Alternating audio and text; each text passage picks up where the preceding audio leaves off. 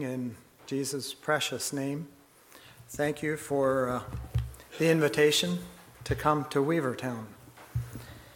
I am from Mine Road, but Weavertown has had a special place in my heart for many years. It's where I found my wife. And maybe that's not the only reason Weavertown is special.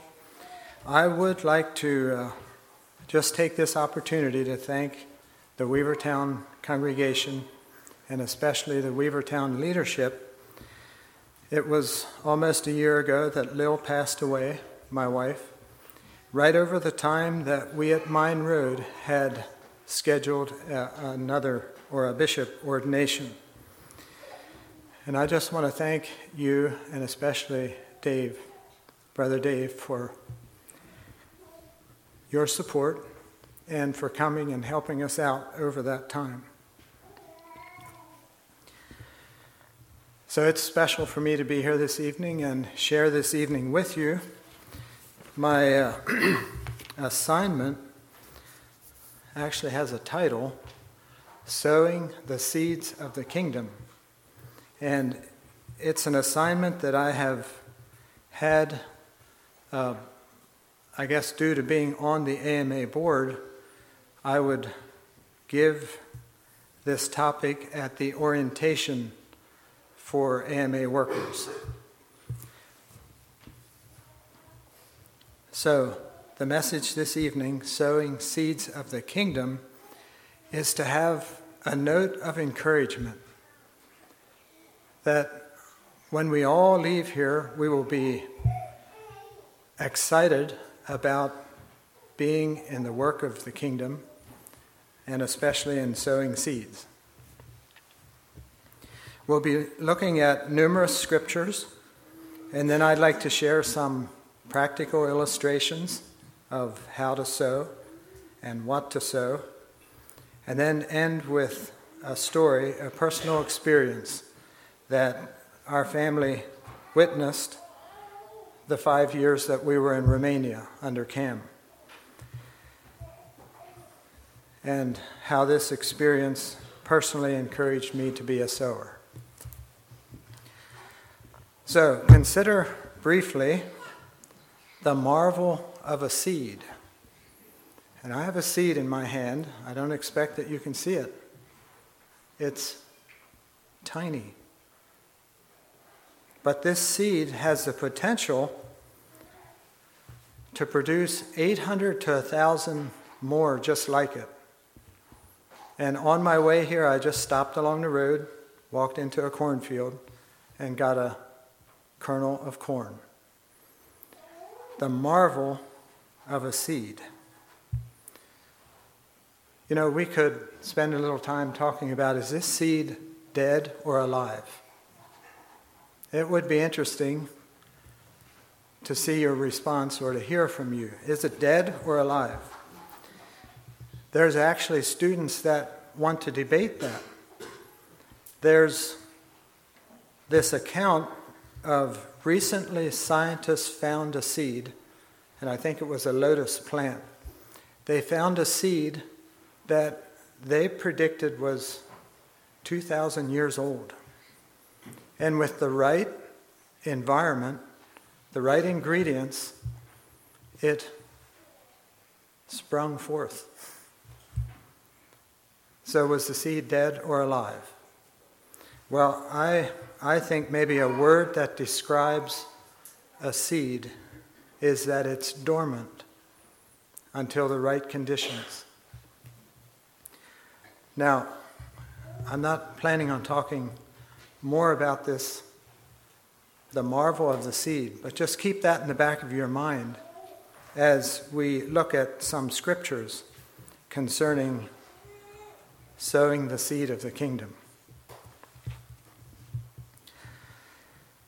First of all, maybe I'd like for us to turn to Matthew 22 and consider Jesus' answer to the lawyer who asked, which is the great commandment in the kingdom?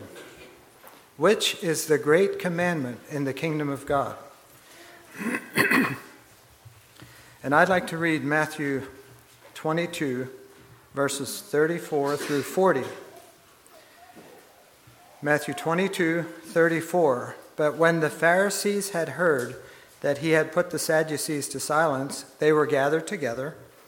Then one of them, which was a lawyer, asked him a question, tempting him and saying, Master, which is the great commandment in the law?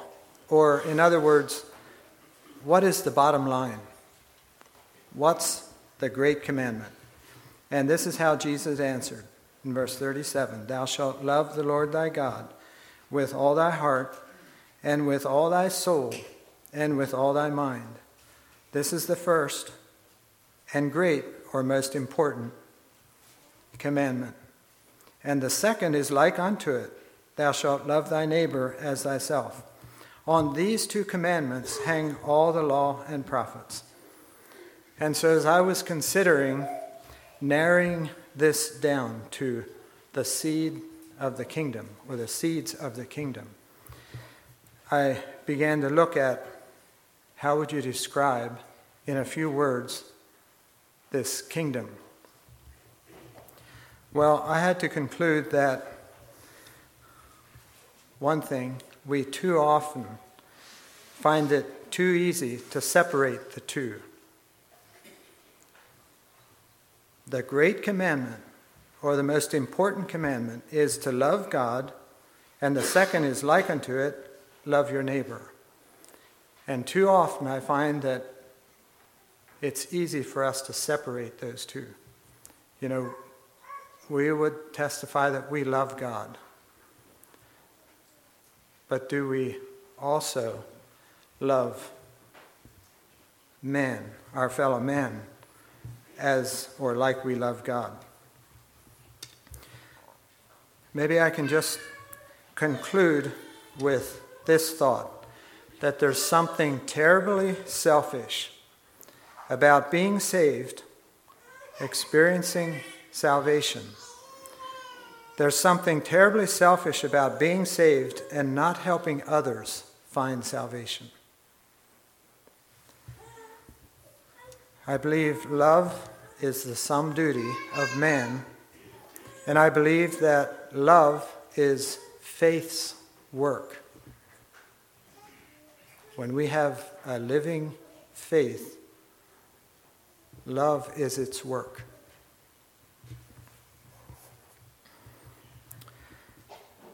Okay, I mentioned that we would look at some scriptures. Let's turn now to Psalm 146.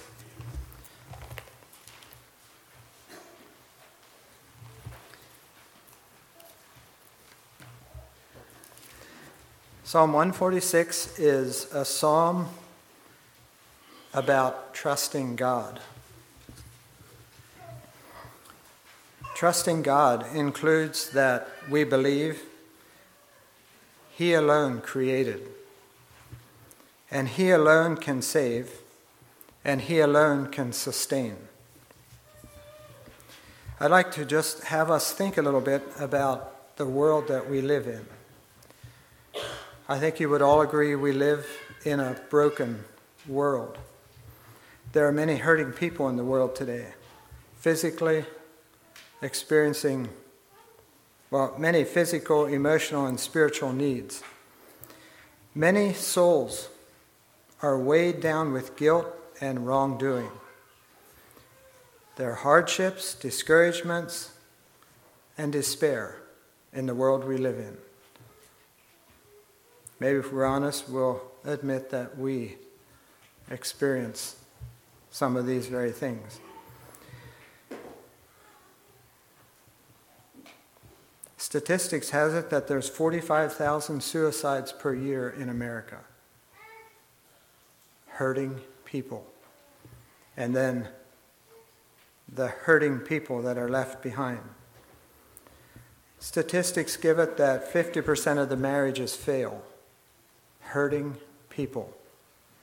And all the children that are hurt through that.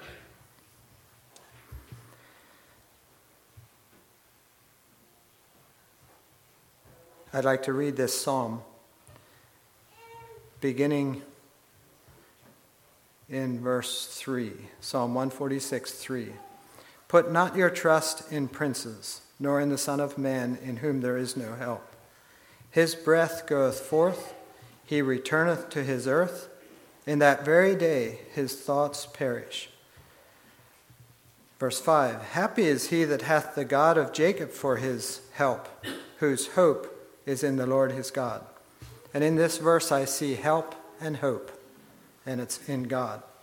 It's in God, verse 6, which made heaven and earth, the sea, and all that therein is, which keepeth truth forever, which executeth judgment for the oppressed, which giveth food to the hungry. The Lord looseth the prisoners, the Lord openeth the eyes of the blind. The Lord raiseth them that are bowed down. The Lord loveth the righteous. The Lord preserveth the strangers. He relieveth the fatherless and widow. And I'll stop reading there. How does the Lord do all this? And I'm under the persuasion that it's through us, through his children, through his church, through our hands and feet and mouth. That contact with your neighbor, the encouragement you give a struggling fellow Christian, that visit to jail, the hospital, or the nursing home, the loving support you give to those who are hurting, and your prayers are all so significant. Your part in the building of God's kingdom is important, and let's never allow Satan to convince us otherwise.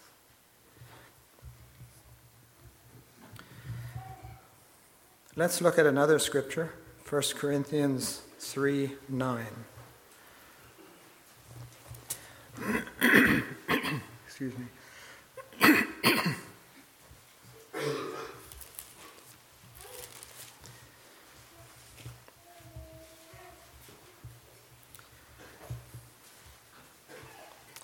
I'm looking at some of these scriptures to bear out how that when we choose to be in Christ's kingdom, when we choose that salvation for our souls, we take on, if love is to rule, we take on a responsibility for our neighbor, for our fellow man. Here Paul points out that in verse 6, 1 Corinthians 3:6, I have planted, Apollos watered, but God gave the increase. So then neither is he that planteth anything, neither he that watereth, but God that giveth the increase. Now he that planteth and he that watereth are one, and every man shall receive his own reward according to his own labor, for we are laborers together with God. Ye are God's husbandry, ye are God's building. The point that I'd like to pull out and focus on is that we are laborers together with God in the work of the kingdom. I believe that we can conclude that this is one of the principles of Scripture, that his disciples, his followers of Jesus, are to be involved in the work of the kingdom. So, much more could be said, but time doesn't allow it. I think we'll move into the next scripture, which brings out that one aspect of kingdom work is sowing seeds of the kingdom. And for that, turn with me to Matthew 13. And some of you might be thinking, oh, that's the parable of the sower. And maybe it is, but I like to view it as the parable of hearts. Matthew 13, I'll begin reading in verse 3.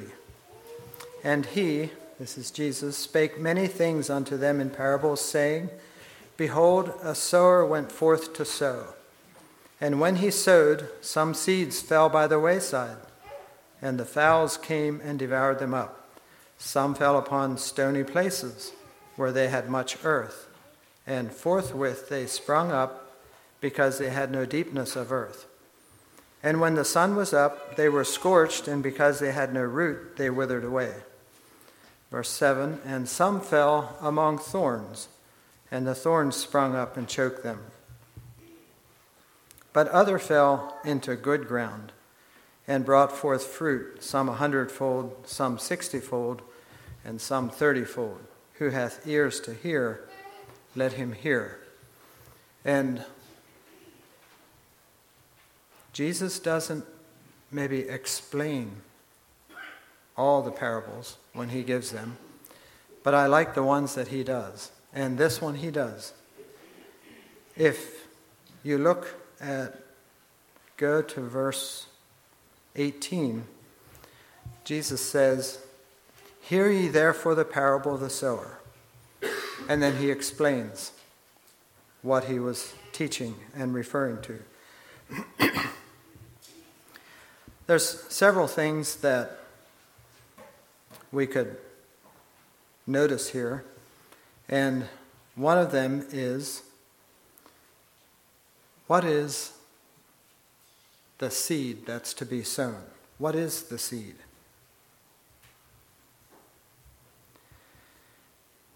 And in verse 19, I think it tells us, when anyone heareth the word of the kingdom, I believe that's the seed that he was talking about, that the sower was sowing. The word of the kingdom. And I'd like to enlarge on that just a little. Let's get practical. What are we going to sow? So we're going to sow the word of the kingdom. But what's that? We know that we're not going to go out and throw physical seeds, but we're going to sow the word of the kingdom. And in the scripture that we looked at first, where the lawyer asked, what is the bottom line? What was the answer? In one word, what would you say was Christ's answer? Love. So I think it's not hard for me to see that one of the words of the kingdom is love. So we're going to sow love. Now, how do you do that? Because we can't grab it and throw it around.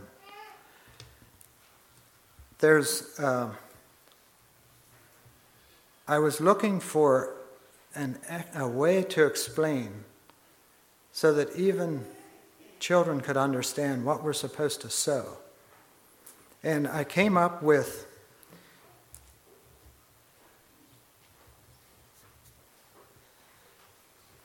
in Proverbs 12:17, it says, He that speaketh truth showeth forth righteousness. And I was sorting out different verses in Scripture and trying to find these couple words that we could make practical.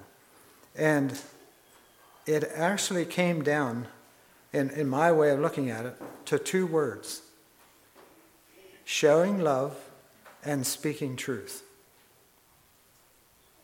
Now, I would welcome if after the service somebody comes and says, but you missed this.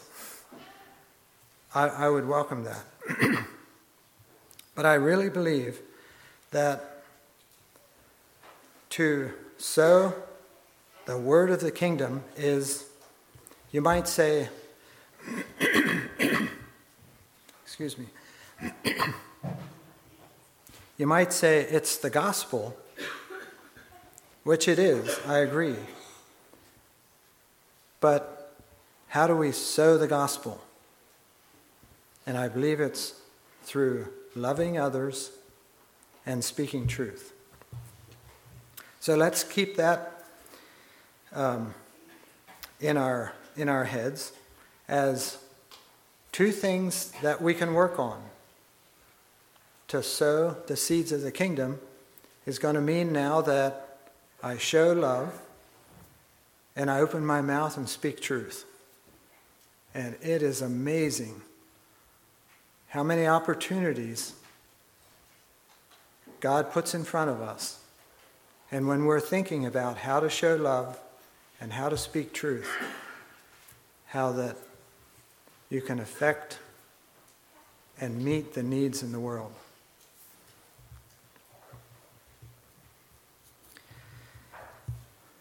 Now, just in case I didn't emphasize it enough, I meant to, that we're sowers.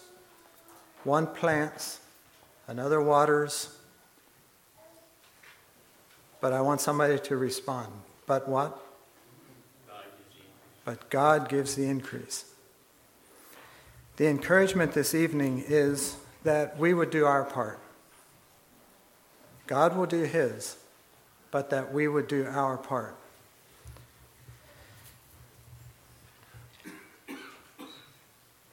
The other thing I wanted to pull out of this teaching here about the sower went forth to sow. Did you notice that Jesus highlighted or brought out 4 types of hearts? So we're sowing deeds of love and speaking truth. And for some, it's like it falls on the wayside or in stony places or among thorns. But one of them is good ground. And I don't believe it's up to us to look at a person or a situation and say, I don't think it's worth sowing here. We're called to sow. And God will take it from there. And maybe, if you want to go percentages, maybe only 1/4 of the people have good ground. And we are not asked to determine that. We're just asked to sow love and speak truth. Turn with me to another scripture, Ecclesiastes 11.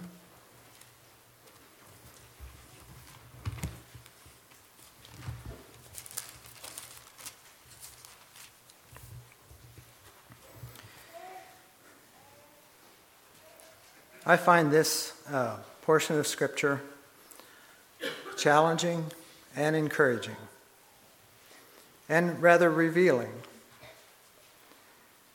Ecclesiastes 11, verse 1, "Cast thy bread upon the waters." And waters in the Old Testament often refers to the multitudes of needy. So here the admonition is to cast your bread upon the waters, for thou shalt find it after many days. Give a portion to 7, and also to 8, for thou knowest not what evil shall be upon the earth. And I look at that as bringing to our attention that there's a window of time. There's just a window of time. Maybe it's in years. It's just a window of time that we have now. Maybe it's the person that you met somewhere, and you have just a window of time to speak truth or to show love. And after that moment, that opportunity is gone. Okay? Give a portion to 7 and also to 8, for thou knowest not what evil shall be upon the earth. If the clouds be full of rain, they empty themselves upon the earth. And if the tree fall toward the south or toward the north, in the place where the tree falleth, there it shall be. He that observeth the wind shall not sow, and he that regardeth the clouds shall not reap. And I'll continue reading. Verse 5, as thou knowest not what is the way of the Spirit, nor how the bones do grow in the womb of her that is with child, even so thou knowest not the works of God who maketh all. In the morning sow thy seed, and in the evening withhold not thine hand. For thou knowest not whether shall prosper, either this or that, or whether they both shall be alike good. It's not up to us to decide when to sow and when not. And my occupation was a farmer for years, and we'd look at the sky and listen to the weather forecast to decide whether we're going to cut alfalfa or not. And sometimes we just had to take a risk. And I see this as just encouraging us to sow with every opportunity that we have.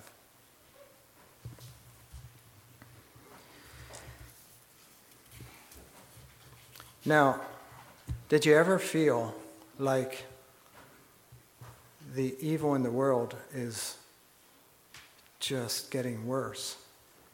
And I don't even know how to approach some people. And it just seems like the tide is rising. And I'm beginning to feel discouraged about even opening my mouth or showing love, because I just got rejected a bit ago. That type of thing. Well, there's a scripture that I'd like for us to turn to and consider. And this scripture this account has been a big encouragement to myself. It's in John 6, and it's the story of Jesus feeding the 5,000. And I want to pull out just a few things from that account.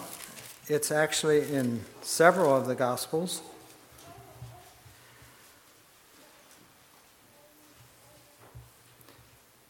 After these things, Jesus went over the Sea of Galilee, which is the Sea of Tiberias, and a great multitude followed him. And we know that the great multitude was thousands of people, because they saw his miracles which he did on them that were deceased. And Jesus went up into a mountain, and there he sat with his disciples. And the Passover, a feast of the Jews, was nigh, or near at hand. When Jesus then lifted up his eyes and saw a great company come unto him, he said unto Philip, whence shall we buy bread, that these may eat? And this he said to prove him, for he himself knew what he would do. And notice Philip's response. 200 pennyworth of bread isn't sufficient for them, that every one of them may take even a little. And one of his disciples, Andrew, Simon Peter's brother, said to him, there's a lad here which hath 5 barley loaves and 2 small fishes. Do you notice what he said on top of that? But what are they among so many?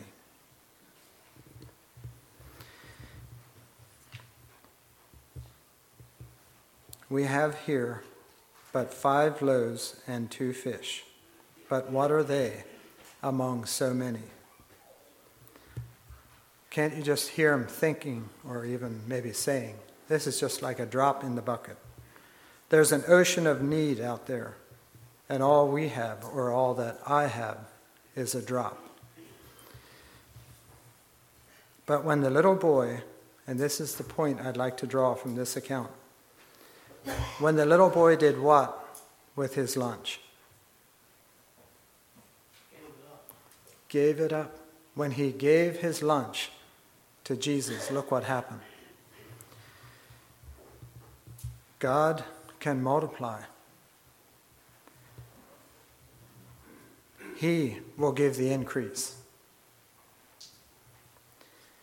I believe too often we tend to underestimate the significance of the little that I can do. Just the little deed of love, or just that one little word of truth. We underestimate that. But when we give it, I believe God is waiting to do great things with that. I'd like to repeat this a time or two so that we can remember the challenge. But to speak truth and to show love is like turning the hearts of men to their Creator and their Redeemer. That I think is what sowing the seed of the kingdom, the word of the kingdom, is. To speak truth and to show love.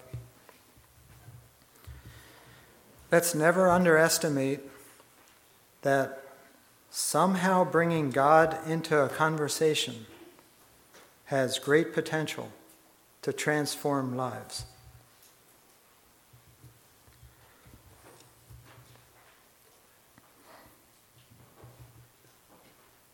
Let's be willing to give the little that we have, to be sowers and waterers, and God will give the increase. Now I'd like to just switch gears a little and give some practical illustrations to encourage us to be diligent in giving the little we have. I know this brother, and maybe some of you do too. His name is Edwin Troyer from Holmes County, Ohio. They were missionaries in Canada for some years under, it slipped my mind, the organization they were under.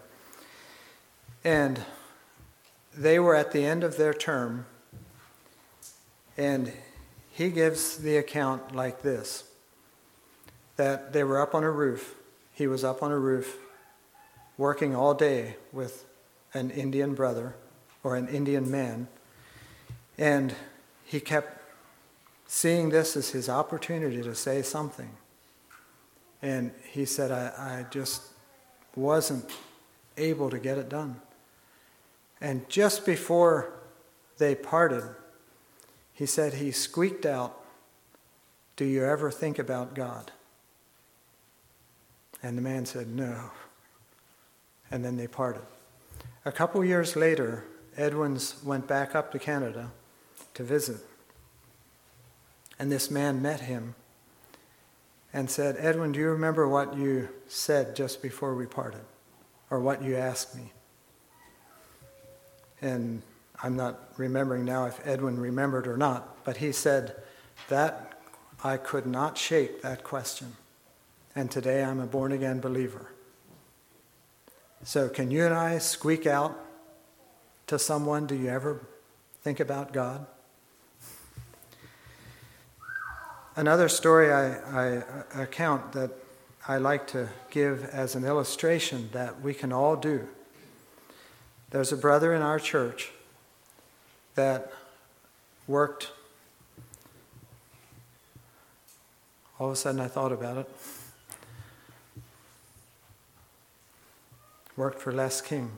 I'm not sure if Les is here or not. And he had this habit of when people would ask him, "How are you?" he would ask them, the tourists and so on, "How are you?" And then they'd ask him, and he'd say, "I have lots to be thankful for." And there was one time this mother and daughter that were visiting here in Intercourse, and they were from the New England states, and they went home, and this little girl went to school. And when the teacher asked how she's doing, she said, "I have lots to be thankful for."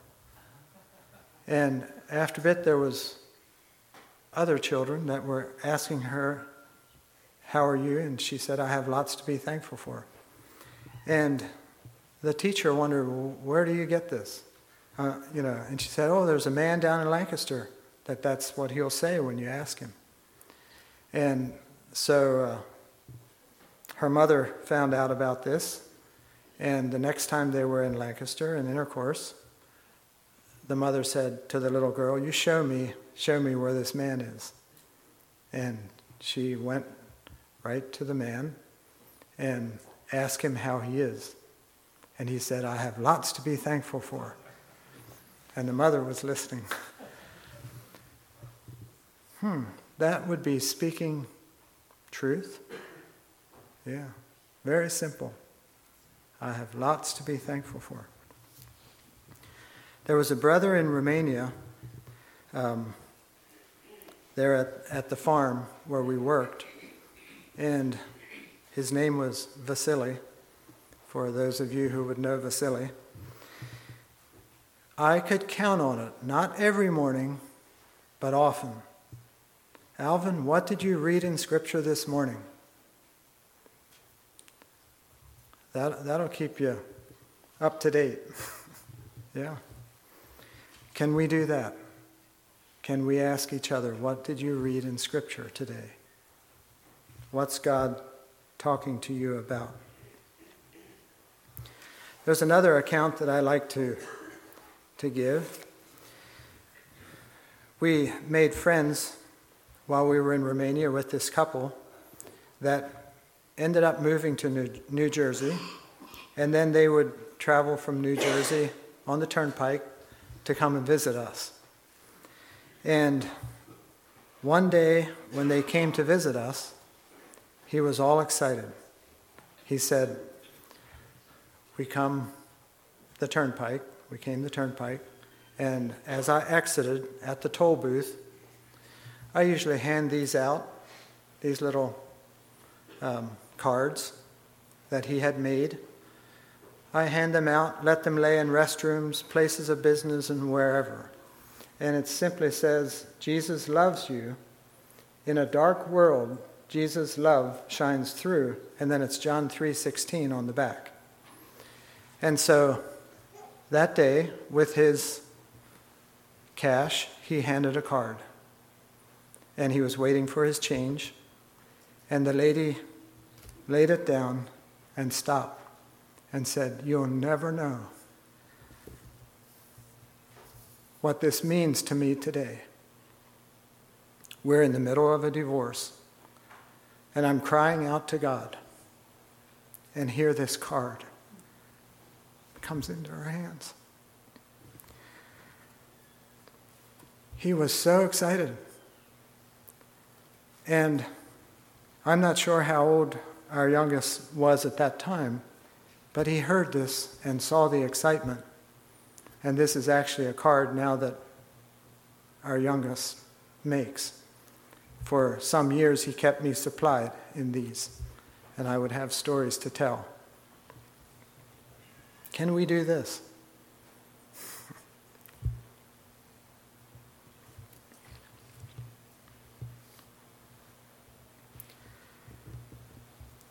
I traveled with William McGrath to the Holy Lands one time, and it was one of the first times for me to have a passport and get out of the country.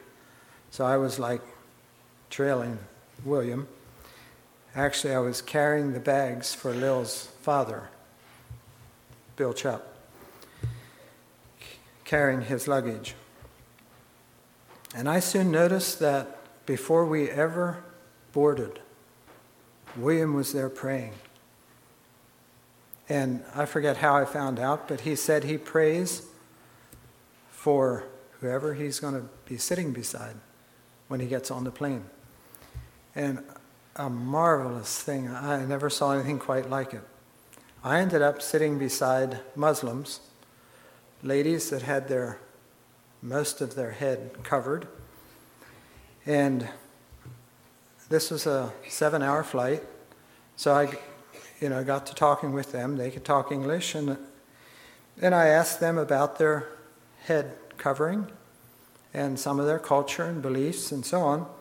And after a bit, this lady was asking me questions, and I was like, I really think William needs to come and help me out.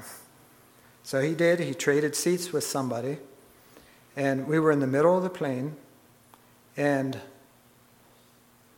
the two engaged in a conversation, and William just picked his voice up a little, and I was observing people around him, leaning and listening.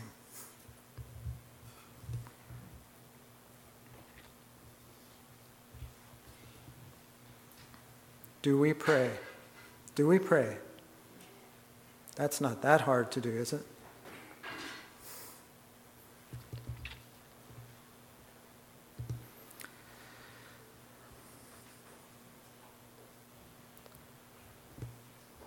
I want to share this account that illustrates how one changed life can affect a whole village. While we were in Romania, I was in charge of the seed project, where every spring we would pass out these packets of garden seeds. And how we got to the villages that we got to was through the evangelists that were supported by Christian Aid. So this one day, this evangelist said that he's really having trouble getting into Poiana. They just chase him out every time he goes in there. He can't even meet with a family to talk about salvation in the Bible. But he said he thinks that if we come with our seeds, they'll let us in. So it was arranged, and we went into that village that day. And the place that was to be opened for us was locked, and the person that had the key wasn't around. So what were we going to do? Well, there was a man that really wanted his seeds. But we wouldn't give the seeds unless we could give our slide presentation and program. So he said, well, he has the key to the school, and let's go to the school. So we set up in the school hall. We couldn't even get into the classrooms. So it was just a narrow hall. As I remember it, I put my screen at the end of the hall and the projector at the door. And there was 30 people that fit in there that watched this slide presentation, and we share the gospel with our pictures. And afterwards, the evangelist asked the 30 people, how many would like to hear more about the gospel? And 7 people raised their hands. So now he had access to that village, into 7 homes. So his next step was to put up a sign close to the center of the village that he's going to be here tomorrow evening to preach the gospel. And that evening, a drunk man on his way home staggered past that sign, tore it off the fence, took it home, laid it on his pillow, and slept on it. The next morning when he woke up, he read the invitation and he said, I think that's what I need. And he went to the place of meeting that evening and heard the gospel and became the village's first Christian. Now he was a drunkard. His life changed so drastically that his wife became a Christian. And their 2 sons saw such a change in their mom and dad that they became Christians. Some while later, this family who opened their home for church put their request into Christian Aid for a church house. They donated part of their property. A church house was built. And when Lil and I went back to visit one time, they had gauged the church dedication to suit our being there. And I wish I could show you the pictures of that village.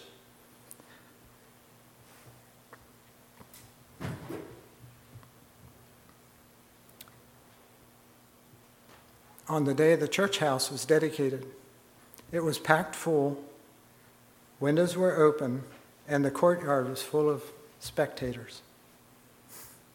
I don't know what the situation is there today, but just an illustration of how one man can affect a whole village.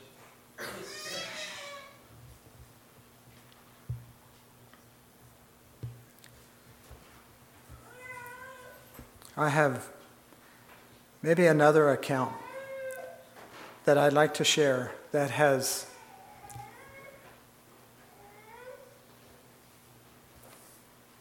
probably encouraged me more than anything to be a sower.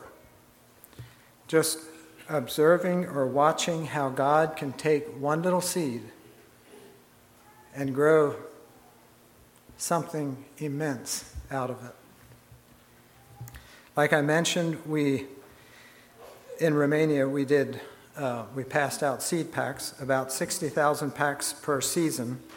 It was like a 6-week period where we would do 10 meetings a week was kind of the average. And often from 100 up to 900 people in a meeting, depends where we were. By 2001, I estimated that over 100,000 people had received seeds and watched the slides and heard the gospel. So we were moving from one village to the next, and the evangelists that Christian Aid was supporting, they were taking us to villages, some where there were no Christians and where people had never heard the gospel. In our slide presentation, we gave like instructions on how to make good use of the seeds and farming practices and so on. And we had certain themes and things that we were addressing, like honesty and not stealing, but helping each other, honoring God, being good stewards, and subjects like that, along with the gospel message. And then we moved from the gospel message to showing the Romanians what Christian Aid is doing in showing love and care for the orphans. So then we would show a picture of the 57 orphanage children. And one of the statistics was that half of them were there because of drunkenness in their homes, broken homes, and so on. And we shared the account or the story of the 4 Bățică children that were at the orphanage, and how these children, their father was a drunkard, and how that these children had to watch their father murder their mother. And we would tell the story how that this Nelu Bățică came home one evening just drunk enough to be dangerous. And he got upset with his wife and their mother and tied her up to the bedposts and began beating her in front of the children. And the children pled for their mother, but he made them sit on the bed and threatened them if they don't, he would beat them. And this went on for some time, and after a bit, he asked one of the children to go to the kitchen to get a knife. And she did. And he began cutting her to the point where she bled to death. One of the children actually slipped out the window and went for help, but it was too late. The police came and took Nelu to prison, and 4 of the children that were at the right age for our orphanage came to our orphanage. Now, when they came to our orphanage, we were able to meet their physical needs, but we soon learned that there's some deep emotional needs that need to be addressed.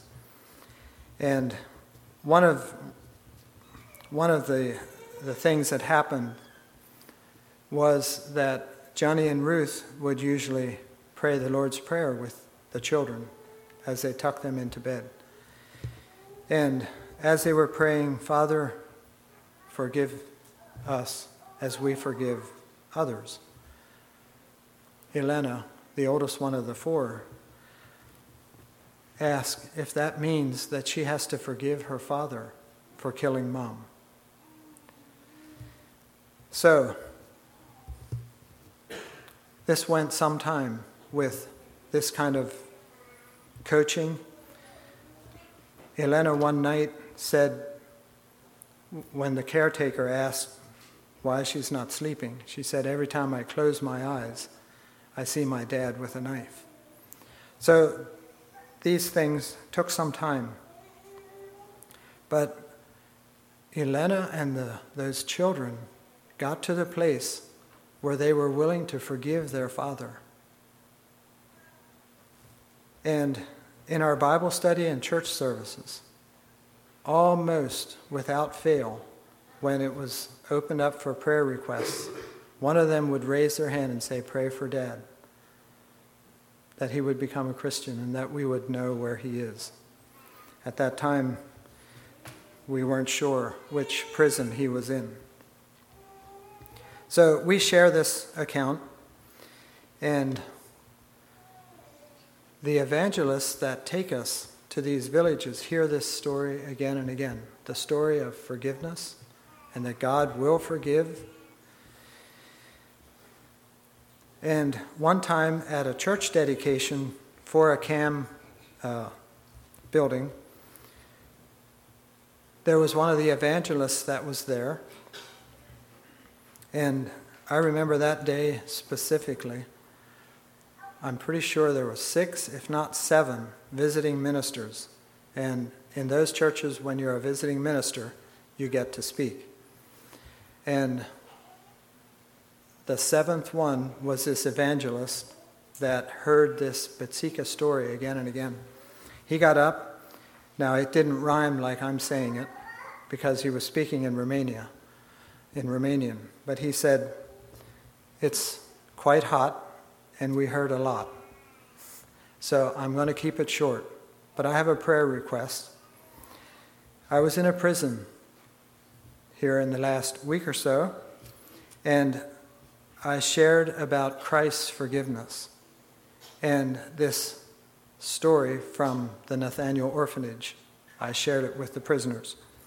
Afterwards, a man came up to me and said, I know what you're talking about.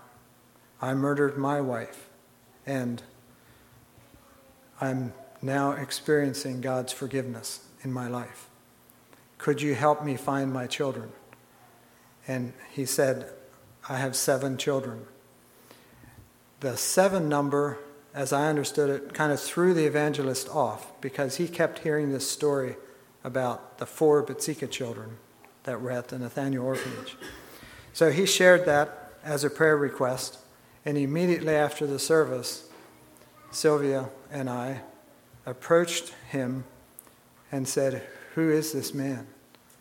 And he said, I have the name at home, and when I get home, I'll call you. Well, he called and said, the man's name is Nelu Betsica. And I can still see Elena, that was the oldest one of the 4, running from building to building over there at the orphanage, telling all her friends that we found Dad, and he's a Christian. What do you think that did to our prayer meetings?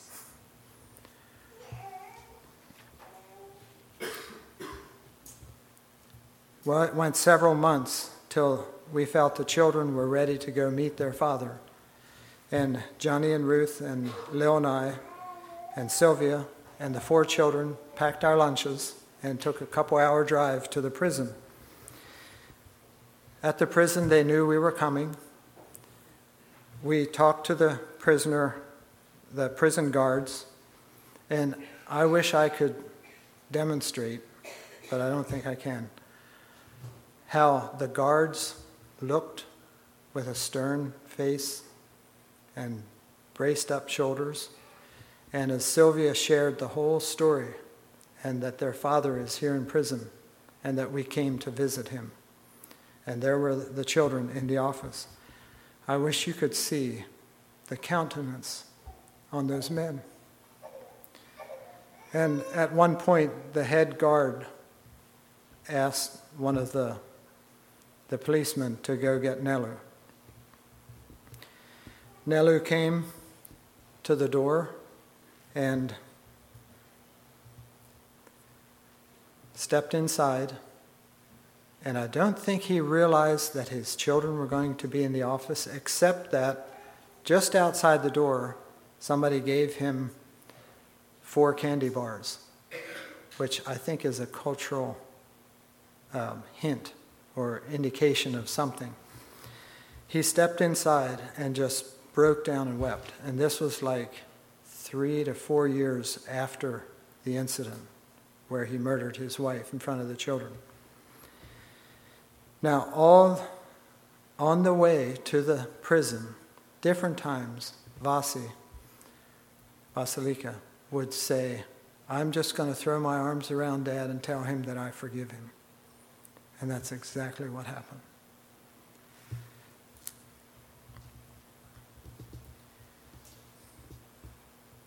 We had the children's photo books along and then left Nelu and the 4 children by themselves for about a half an hour. And news spread throughout that prison that the Americans brought Nelu's 4 children and that we're going to have a program at a certain time, and I forget what time it was, in the mess hall. I'll take you now to the mess hall.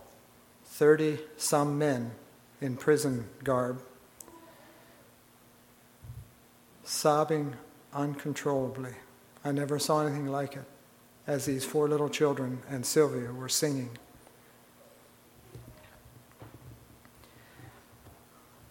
A striking thing that I'll probably never forget is at the end of that service, the evangelist invited 3 men to pray, and then he would close. And 2 men prayed, and then Vasi's dad, Nelu, was all the way in the back, sitting beside me, and he prayed. And he prayed the Lord's Prayer, nothing before and nothing after. And that was our very theme for those years that we were passing out seeds. It was on the Lord's Prayer. Well, we left that prison that day, humbled to be a part of such a work of God. Now, Phil Byler was over at that time working in the teaching ministry's office, and they were translating Lamp and Light Bible study courses into Romanian. Phil was able to get those Bible study courses into that prison. One time later, we were there, and I asked one of the guards how many Christians are in this prison. And he said, "Oh, many." Now, God is awesome. This prison was not the normal Romanian prison, but it was a prison it was a TB treatment hospital prison. So the prisoners from all around Romania were coming there for treatment, and then they would leave. And while they were there was evangelist and Bible study activity. Now, do you see this little seed and this tree becoming a large oak tree? One time I remember asking Phil Byler, how many people have signed up for the Bible study courses? He said they're coming from all over Romania. It wasn't long later that Nelu was moved to another prison. One plants, another waters, but let's all say it together. But God gives the increase. there was a lot of planters. And you could take this all the way back to who had the vision to ever send seeds to Romania. Somewhere there was a seed thought that today, I believe, is not finished growing. I'd like to close with a few remarks, concluding remarks. Sowing seeds of what? Love and truth. Sowing seeds of love and truth is not something extra. It's the essence of following Christ. It's what we're called to do. Psalm 126, 5 and 6. They that sow in tears shall reap in joy. He that goeth forth and weepeth, bearing precious seed, shall doubtless come again with rejoicing, bringing his sheaves with him.